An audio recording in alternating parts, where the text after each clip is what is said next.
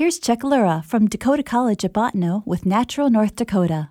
Winter's here, and for many of us, it's a time of year to just stay indoors, hit the couch, and forget about getting outdoors to enjoy nature until spring.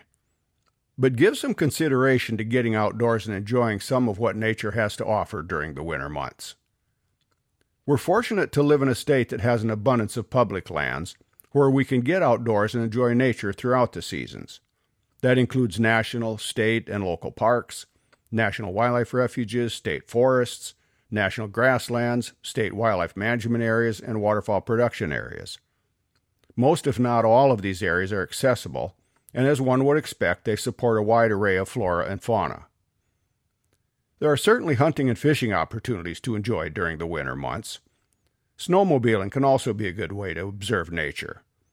Depending on snow conditions, there should be several maintained and groomed snowmobile trails scattered across the state, and of course one can enjoy snowmobiling off these trails as well.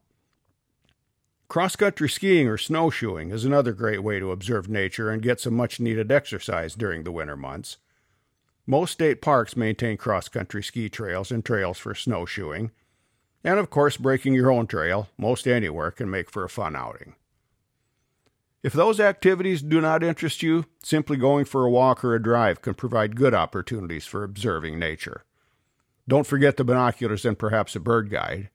You may get some good looks at deer, fox, snowy owls, snow buntings, horned larks, and who knows what on your outing. So wherever you live, and whatever your preferences, make a point of getting out and doing some nature watching this winter.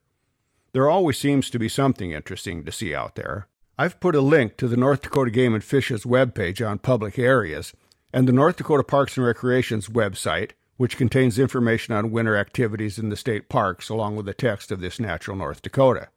You can access them at prairiepublic.org. I'm Chuck Lura.